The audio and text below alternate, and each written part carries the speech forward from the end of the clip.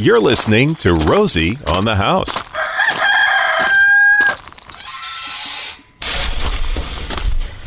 Come on around back, Arizona.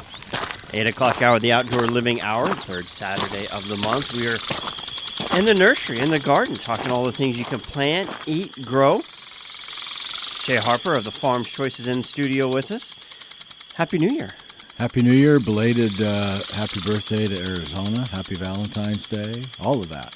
You know, Rosie, I had to save for next hour, but I guess while you're in too and you brought up Valentine's Day, you know, we don't make a big deal about it. One, I'm horrible with holidays and birthdays and everything. And I can tell because the price tag is still on this. Amanda spent $1 on me. Nice. On this, but this was kind of fun. It's a thought that counts. It's a book of love coupons. Have you ever got a book of love coupons? No. 30-minute massage. Saving that one. Good luck. An afternoon adventure.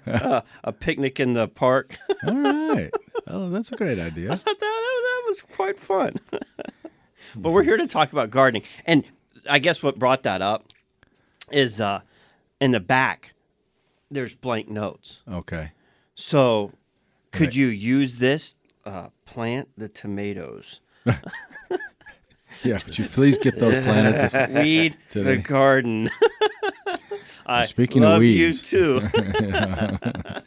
there are and are going to be a lot of weeds this spring. Oh, man. They've already started, and as soon as it warms up just a little bit, look out, baby. Oh, my goats are on overtime right now. Yeah, and my yeah. bush hog getting hooked up this afternoon. Going to be good wildflower season too, but the desert is fabulously green.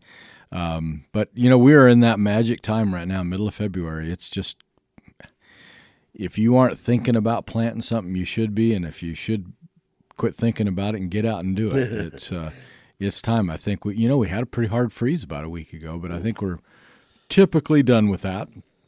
I was with the guy yesterday, said we had a little frost next week last year, about the 20th of February, but it was just a frost, and you know, the hard stuff's done. So if you've got some damage at your house, start watching for the new growth to occur.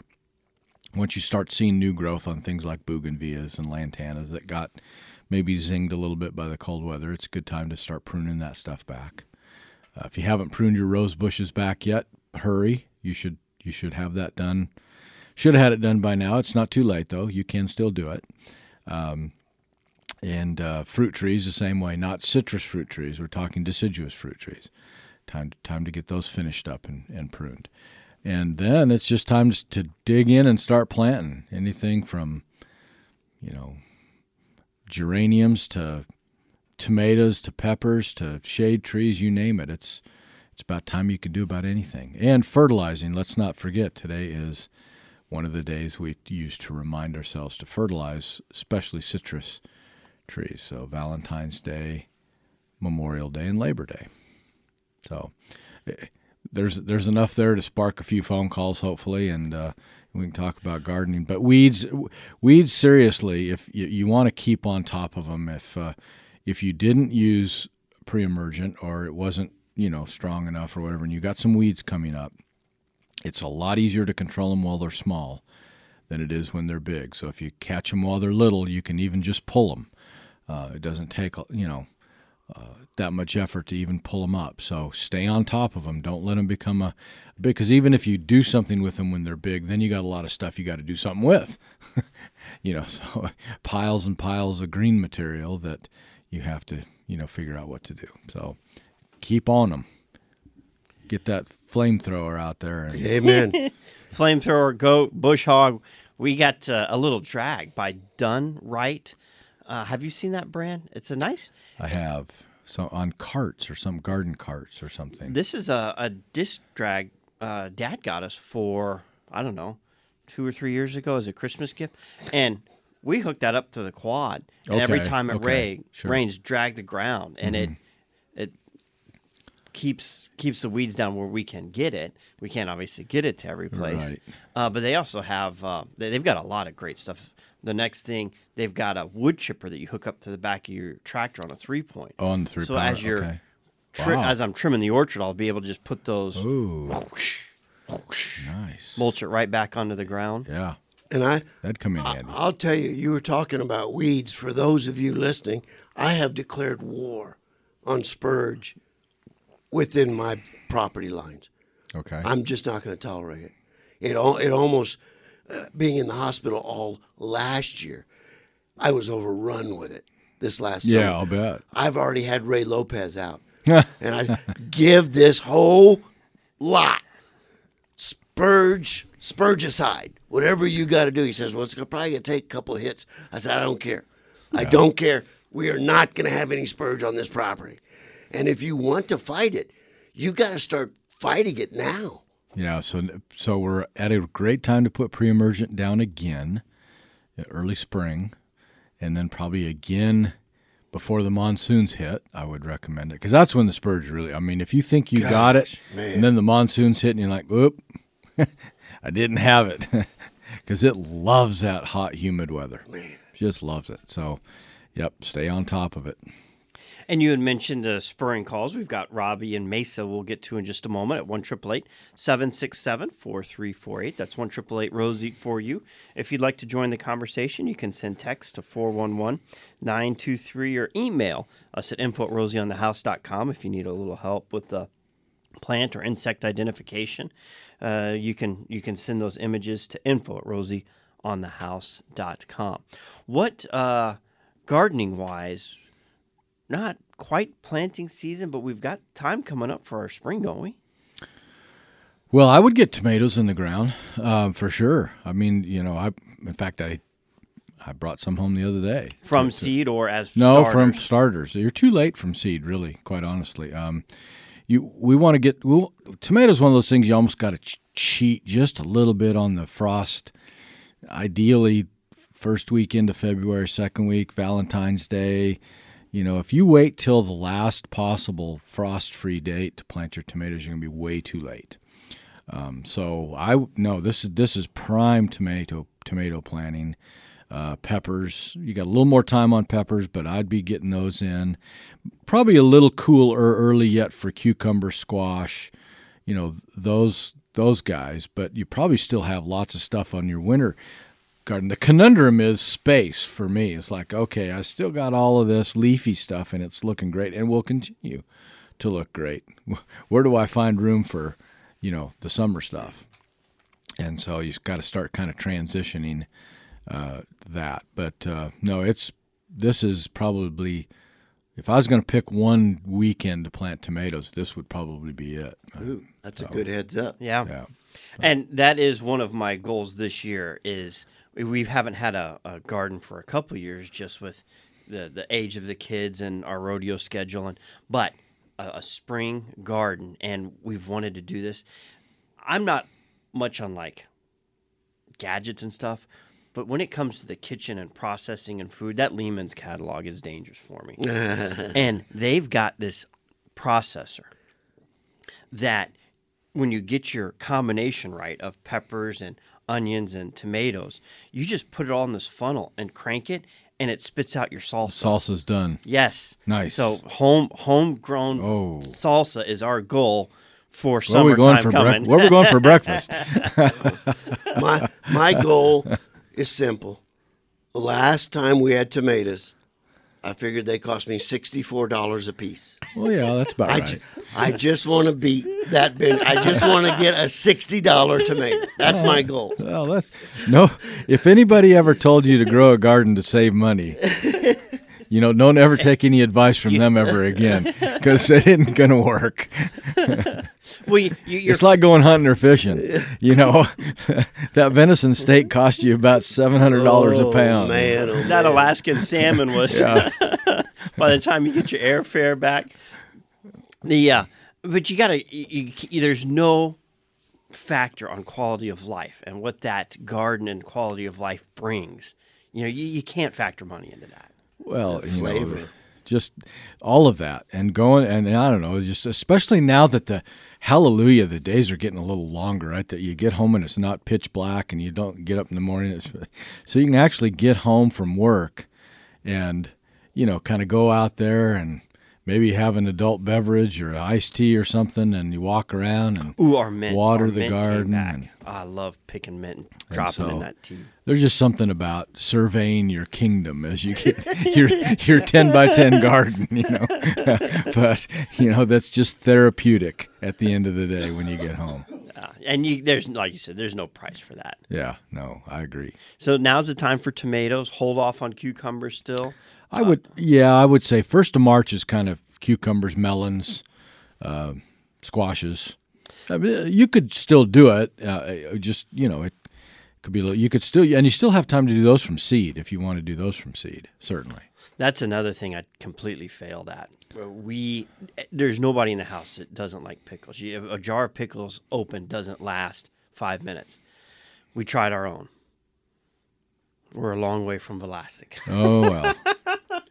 Yeah, it's fun to try. Mount Olive, they got it down. We are a long way from figuring that recipe out. There isn't anything that's not good pickled, though, I don't think. So if you could figure out how to do it, it's awesome. That's awesome. Yeah. So no, we're in the throes of starting the spring/summer vegetable garden. Winter flowers are still going strong, so you don't need to worry about switching any of that out yet. But there's just about nothing you can't do in the garden right now. And we'll get to Robbie and Mesa right after this. Texts are coming in as well. If you'd like to join the conversation, 1-888-767-4348. I'd like to be under the sea in an octopus's garden in the shade.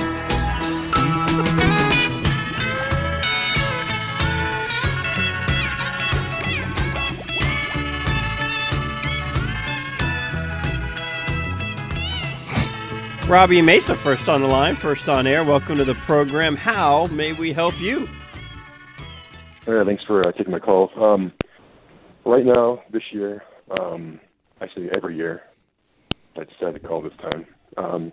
We have goat heads really bad in our front yard. We have flood irrigation in downtown Mesa, and we haven't gotten to seed yet. It's just like a full covering of green, zero grass. The grass is still dead. Seems like what happens is the grass will come in and then choke the goat heads back. They go, we're okay, but they're still there, right, lingering, waiting to come up the next season. So I'm just wondering how to get ahead of them and remove them. Okay. Well, first of all, keep them from going to seed this year. But you can use a broadleaf weed killer. It won't damage your lawn, especially if your lawn is dormant. So I would get out there and get what's there removed somehow, whether you use a herbicide or you pull it or whatever you want to do. And then you need to use a pre-emergent herbicide, especially if you're not planting a winter lawn. Then your timing doesn't matter so much, but you want to get it on, probably in the fall, late September, early October, and again about now. If you do those 2 times a year, you should be able to stay ahead of that puncture vine pretty effectively. But so, number one, don't let it start flowering. Get it out of there now, and then as soon as it's out of there and out of the way, get some pre-emergent down, and then again next fall, especially if you're not going to plant a winter lawn, get an application of pre-emergent on at that time. Twice a year should take care of you. How many weed questions between now We ought to and keep track. April? Do you think All the we're gonna different, get- how many and what kind variety of weeds. It's going to be a great variety. I miss my MSMA. Oh, sorry. Write your congressman. I think Is that a weed killer? Yeah, I think I just finished my last container of it within the last month or so. How long has that been outlawed? 5 years? Yeah, Oh, probably that's it. 5 or 6 6 years. Pretty I was gonna say, recent. how old is that Pretty container recent in as your those go. But you need to write Mr. Now- Schweikert and say, hey man, Now, let me ask you, in a flood irrigation, Mm-hmm. can he get away with pre-emergent just twice a year? well maybe not. That's right. He had flood irrigation, didn't he? Maybe 3 or 4 times. Yeah. With all that water, Wash the it more out. water you have, the more it's going It leaches out, Leaches right? it out. Yeah. So, yep.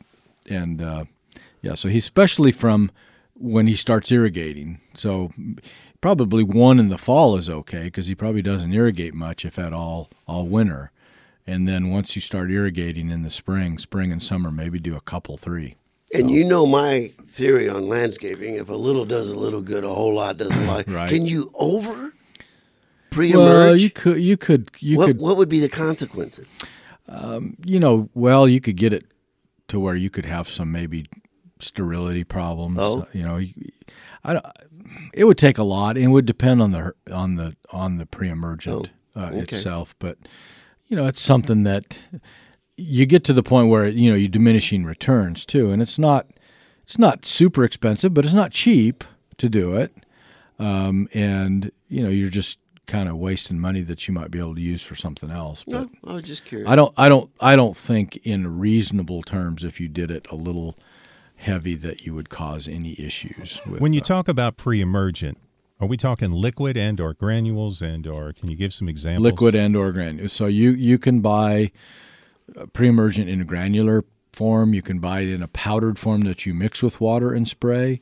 You can buy it in a liquid form that you mix with water and spray. So all of the above. You can even buy pre-emergent that is combined with fertilizers. So there are a number of ways to do it. The one for spurge that I like the best is the trade name for it is Dimension, and it can be bought either way. But the easiest way for most homeowners to apply it is in a granular form. Now remember, whether you apply them as a dry or a liquid, they do have to be watered in to be activated into the soil. So unfortunately, here in the desert, we can't count on a rainstorm coming by in a few days or a week to do that for us. So if you've got large expanses of gravel areas, especially that you're trying to incorporate it in, you've got to be able to get a hose or some type of watering device to those areas after you've applied the pre-emergent, whether it's from a liquid form or a granular form, and get it watered in. And in either form, whether it's granular or liquid, whatever, what I'm always worried about as well is we've got a lot of chickens that just kind of roam the property, and Dad'll tell you about what happens when you put diazinon on your lawn and let the chickens out. Well, yeah, that wouldn't be a good combination. It's ugly. It's really ugly. Yeah. Especially when the in-laws are over for dinner. It's really ugly. Convulsing chickens running around the backyard. Have you ever tried to give mouth-to-mouth to a chicken? No. Nor would I. Pre-emergent probably wouldn't be quite the same issue, but if you do have that, then the liquid versions are probably better for you. So there's nothing there for them to pack. They up. They couldn't eat the granular. Yeah, right. So weeds. We're going to be talking about that. Like you said, we need to keep track of all the different times we're going to be answering questions on that. And there's no one solution. We actually have a texter here that new situation here. A couple of ash trees in the grass lawn, and the weeds have started to take over. What can she spray without hurting the ash trees?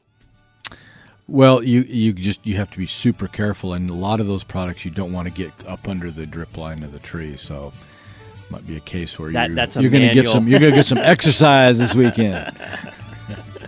That's the hula ho is your answer there, and it works great after great watering. You do a nice deep watering. That manual weed removal gets a lot easier. There you go. I come to, my brother was there, and he said, "What's wrong with your eyes?" I said, "I don't know." Well, I think we're going to plan a trip. He said, "Well, let me give it a try." Spent the rest of that day and most of that night trying to find my brother Bill. Caught up with him about 6 o'clock the next morning, naked, singing on the windmill. He said he flew up there. I had to fly up and get him down. He's about half crazy. The very next day, we picked up. I can picture his face. I'm having a hard time pulling his name. He sings The Streak and... Oh, no, you're thinking Ray Stevens. That wasn't Ray Stevens? No, that was Jim Stafford. Before the show, we were talking about Branson, Missouri, and Jim Stafford's had a theater there for decades and all that. But I don't like spiders and snakes. Yeah, I could have sworn that was Stevens. That ain't what it takes to live. Well, we are in the Landscape and Gardening Hour. If you'd like to talk about your landscape or garden, 1-888-767-4348. That's 1-888-ROSIE for you.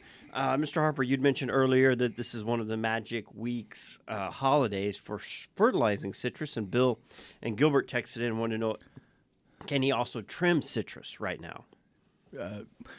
We don't ever recommend trimming citrus, but if you have to, now's probably not the best time because they're going to start blooming. You want to wait till you either kind of want to do it in the fall or wait till they're done blooming, here in a couple of months, because then what citrus produce fruit on old wood, not new wood, and so if you trim off all you could end up trimming off all your blooming wood if you're not careful, and you just barely want to trim. You want to shape citrus. Just give them a little bit of shaping. We don't do heavy pruning because they're a bush, not a tree. So think of them that way. Think of how you would trim a bush. You would just give it some shaping. If you over prune them, you will you risk the chance of opening up the canopy, getting sunburn on the main scaffold branches. You don't want to trim them up too high off the ground and have the trunk sunburn, because that's irreparable. That tree will just kind of go downhill steadily from there. So be very careful. Now, I plan on doing a lot of trimming to my citrus this spring for two reasons. One, we had so much fruit last year. It was the first time I've actually seen branches break because I had so much fruit. Wow, yeah. But second, I've I've hardly touched them at all. And they're now about 7 years old. And I want to bring the canopy, the leaves, off the ground. Mm-hmm. Not high, but you can't even get to the inner canopy because it's completely to the ground. Well, sure. I want to get a little space underneath. My recommendation would be to do a little, don't try and do too much at one time. It might take you a couple of years to get to where you want to get them. Okay. Just kind of work your way at it. But baby steps. And if you do trim them up higher than you intended, then make sure you paint that trunk or wrap it or protect it so it doesn't get any sunburn contact. And on that paint, there's a specific tree paint. You don't want to just get your typical. Don't go in the storage room and get some into semi-gloss interior latex stuff. No, you want to use a tree trunk paint. And in my opinion, the Go Natural, the stuff that you put it on there and it looks just like the trunk of the tree, is the most appealing. I don't like white trunks out in my landscape, but that's personal. And now, I don't know if they still own it? The people that invented that are local here. Chuck Robbins, I don't know. I assume that Chuck still does. But, Mesa citrus farmer that developed that because his wife was so upset when she came home one day and they lived in the middle of their citrus orchard. So they had hundreds of citrus trees, and they'd done all this landscaping and trimmed these trees up that were in the front yard of the house, and it was a sea of white tree trunks. And didn't like the look. Didn't like the look. So they invented the Go Natural, which is a trunk-colored paint that's made to protect them. From a distance, you cannot tell. You can tell if you get up close that, I see it's a little bit different, but you can't tell they're painted. Would that work on ficus trees too? Absolutely. Ficus, ash, any smooth-skinned type tree, it's great. Yeah, fruit trees, apricots, peaches, apples, those types of trees, it's awesome. Yeah. I haven't put any on our red push pistache, but my other deciduous, the ash and the mulberries, I've painted all those. Yeah, and I think the red push is probably okay. It gets a pretty good little barky tissue on it, but definitely young ash trees, young mulberries, those types of trees would benefit from that. Pecans, for sure. I've put it on our pecans as well. They're and I know some people aren't a big fan of it, but it is designed to be breathable, unlike other paints that are designed to be a skin protectant to the surface. This one is designed. And consequently, because of the way they're designed, you do have to redo it, ever so often. It won't last forever, which actually wouldn't be a good thing in this case. So, yeah, So Well, kind and of as watch the it. tree grows and the Right. trunks expand, That stuff obviously that cracks paint and peels, doesn't. and yeah. So you want to make sure you redo it when needed. Go natural paint. That's one of the things you could use. I know Eisenhower's a big fan of just wrapping it with burlap. That's another way you could protect your trunk. But whatever the case, that smooth skinned trunk is very Just don't use easily plastic. If you're going sunburned. to wrap with a breathable. Again, we're talking breathable. A cloth, a burlap, something that will let some air through. We've talked about planting tomatoes now. We've talked about weeds. We've talked about protecting your soft bark, bushes and shrubs that go natural. We haven't talked about winter lawns. Okay. How much longer can I expect my... I was looking at it, I'm like, should I fertilize? Should I not fertilize? Should I go ahead and let it die off? No, it's a long ways. Well, I hope. Gosh, let's hope it's a long ways from dying off, because that means it's going to get hot really early.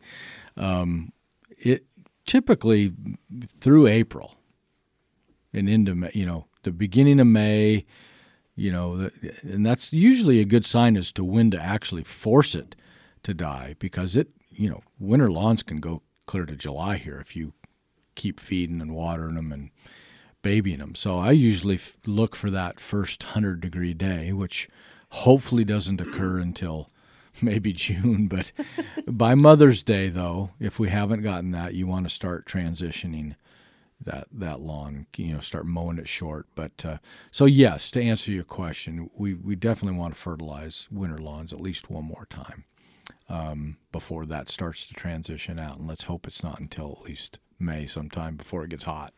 And can I use the same fertilizer on that I've been using for the Bermuda during the winter? Typically, yes. If you're using a good wintertime fertilizer, I like slow release fertilizers so that you just don't get huge spikes of growth and then they dissipate quickly. Of course, organic fertilizers like Farm's Choice or, chicken manure based type products work really well. Granular products, good old Turf Royale that's been around a long time, is a good all purpose tree, shrub, lawn fertilizer for year-round feeding. So a number of good options, but make sure you use them. I go into lots of garages and find lots of old antique bags of fertilizer that still have fertilizer in them. Those don't work so well if they're still in the bag somewhere. Does it have a shelf life? I mean, as it just sits there? And well, they get hard typically. The moisture out of the air, they'll absorb that ambient moisture, and this stuff will get it'll end up being like a big block of cement in that bag. Makes them kind of hard to use. And you wouldn't want to put that kind of concentration around a plant. You'd have to go in and chop Break it up and break it up and do some work to it. Yeah, you don't want to put big old clumps of that, especially on a lawn. You'd end up with a bunch of big dead spots in your lawn, for sure. Yeah, I've got a couple bags like that now that you mention it. Water Use It Wisely reached out to us this week and wanted to know if they could come on and start talking about planting. This is a great time of the year before the heat comes. If you're looking to add a tree or a shrub or convert your landscape, give them a few months to get established before we do hit that 100-degree triple-digit weather. Absolutely. The earlier the better. That's why fall is such a great time to plant trees, even desert-adapted trees. But get them. It's a lot easier on you, too. I mean, it's cool out. It's easy to dig holes. You're not going to sweat so much, Absolutely. And getting a nice low water use, indigenous, mesquite, palo verde, ironwood, to shade south and western exposures, you're going to save a lot more on what that shade can do to your cooling costs on your home than you're going to spend watering it. Absolutely. Of course, ironwood might take a while, but we're not talking immediate return. Here. Okay. Your grandkids I might love enjoy that. the savings on the ironwood. I planted the only ironwood I've ever planted. I went by and saw it a couple weeks ago. It's still not as tall as me, and that was 15 years ago. Yeah. That's why the mesquites and the palo verdes are popular. Yeah, and they'll get there quick. So, yeah, and that's a good point, too, is make sure you know how big they're going to get, how quick they're going to get that big, so you can space them properly and don't get them too close to the house or too close to each other.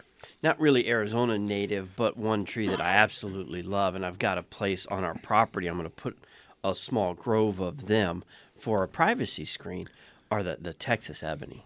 Mm-hmm. That's a really pretty dark green foliage. Ebony, as the name implies, it's a good descriptive name for it because they are that dark green, almost black color. And where they are, it's not something tree-wise I need to shape and manicure a lot. Well, that's good because you don't want to. No. You don't want to be in there messing with them. If you need some security or a secure screening or a private screening, a home invader would be really sorry he picked your house if he had to go through one of those. How's that song go? The rabbits wouldn't go. Oh, if you let it get low enough, not even the rabbits would go through. Well, that was the song about the historical event you guys were talking about. 1912, Battle of the Battle of New Orleans. Yep. Yeah. Johnny Horton. So that's what other trees? Because when you look at the Water Use It Wisely has a desert plant book. There's a lot more than the four I mentioned. The mesquite, and Palo Verde. and most of those are not obviously quote unquote natives, and that's fine. They're desert or But they're low water low adapted. water, yeah. So there's a bunch of acacias that are all great ones. I tell you, there is probably nothing more drought tolerant than that doggone red push pistache. If that look will go with your landscape, it's fabulously low water adapted. Even the live oaks, very very low water adapted trees. So the main ones are the different, and there's different cultivars of mesquites and Palo Verdes that obviously will grow, in a little different forms. A sweet acacia, the shoestring acacia doesn't look anything like any of those. It's more of a weeping habit. So it depends on how much space or room you have. And again, I'm a big fan of pistaches and oaks and elms, even though they're not the classic desert-looking tree. They're very arid adapted and will do just fine in our low-water landscape. So it depends on the look and the space that you have.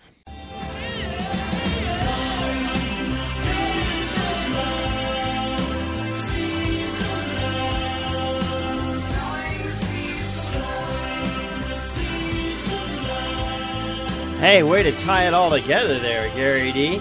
Gardening and Valentine's Day and seeds and love and so on. I didn't even catch that. Good, okay, I'll take the credit. It is the time where you'd mentioned sowing seeds. We're a little late for tomatoes. Just get the starter plants, which it is fun to teach the kids from seed. But when you want to talk success ratio and bringing your cost per tomato down from $64, a $2 well, and what are you going to do with 100 tomato plants? It's easier to teach them from seeds that are big, easy to, like squash seeds or, the pumpkin seeds or, beans or things that have a big seed, and then when they germinate, it's a big immature leaf coming up through the soil. That I think anyway, and then you can put 3 squash seeds in a little hole, and and end up actually just direct planting them right where you want to end up having them grow. A lot easier than if you try and plant tomato seeds direct in the ground, you're going to be a lot of thinning out there picking them out. So I don't know. That's just me. And you like to have maybe 3 or 4 varieties of tomatoes. So if you got to buy, plant seeds for 3 or 4 different varieties, it's a lot more work than it needs to be, in my opinion. But that's, hey, just me. This gardening thing's supposed to be fun, not work. That's right. And what variety of tomatoes for Arizona? Well, if I was going to pick one tomato, it would be Celebrity. I still think it's tried and true. It's a decent eating tomato, heavy producer, not the biggest tomato out there as far as the size of the fruit, but it's just very dependable and has good flavor, and it's good tomato. Early girl, if you want something that's just super successful, produces lots of fruit, the tomatoes themselves tend to be a little bit on the smaller side. You can't go wrong with yellow pear.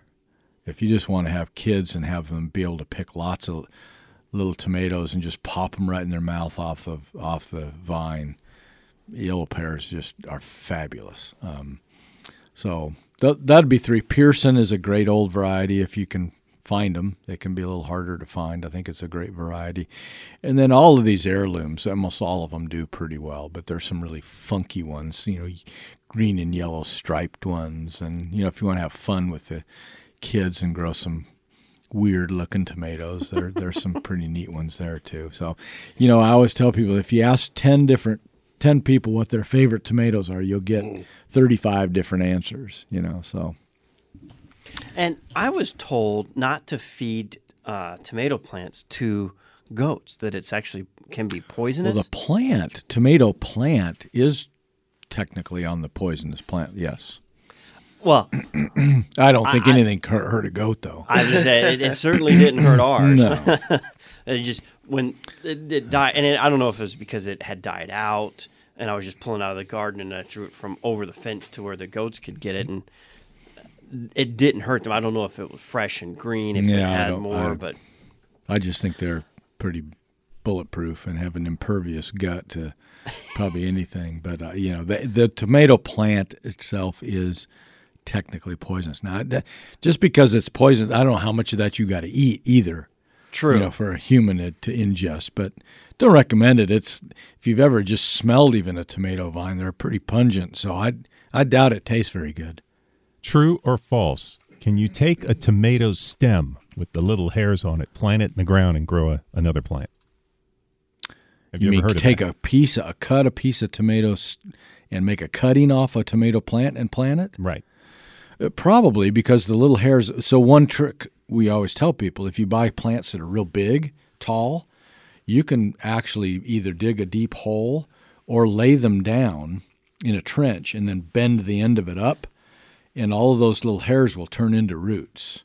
So yes, it would be true. You could start tomato plants from cuttings. And the thing I still haven't been able to figure out is, how is that in the same plant family as something that's underground, like a tomato? Because they actually have a potato. You mean a potato? What tomato? did I say? You said tomato. Potato. I knew where you were going. Tomato. They have grafted a plant that you grow your tomatoes above ground and you grow your potatoes underground, and they call it French fries and ketchup plant. Yeah, it's kind of clever, but they are in the same. They're in that nightshade. That's what it is. Family. The nightshade. And so they are technically related, and so they can be grafted together. I think that's kind of a fun thing to think about. Novelty. I'm not sure how practical John, it is. Jennifer and I, at the Builder Show in Las Vegas, we found something for you. Uh-oh. We're going to try and secure one and get it delivered to your house so you can try it and let us know if it works. It's about half the size of an upright refrigerator, and it fits into the cabinets of your kitchen, and it's an indoor hydroponic garden. So you just, it's temperature and humidity controlled in there. You just open the door and you pick your basil, you pick your mint, you pick your rosemary, whatever it is you've got going in there. Absolutely, totally, 100%. And we were going to try and get one and try it. I said, well, no, let's give it to somebody that actually can grow something. What a great idea if you lived in a high-rise in Manhattan. Oh, man. Or someplace like that. That was pretty cool. It is. It's really a cool thing. Yeah. They're $11,000. Speaking of tomatoes costing $64, those tomatoes cost $6,400 a piece. But if you were in a high rise and you didn't have to worry about, you can afford to buy a high rise in Manhattan, you can afford $11,000. Or like any kind of apartment where you don't have a lawn to take care of. Well, you can spend finance that over 5 years.